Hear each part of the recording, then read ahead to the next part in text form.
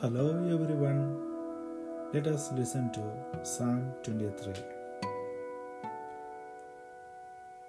The Lord is my shepherd, I shall not want. He makes me lie down in green pastures. He leads me beside still waters. He restores my soul. He leads me in right paths for His name's sake. Even though I walk through the darkest valley, I fear no evil, for you are with me. Your rod and your staff, they comfort me.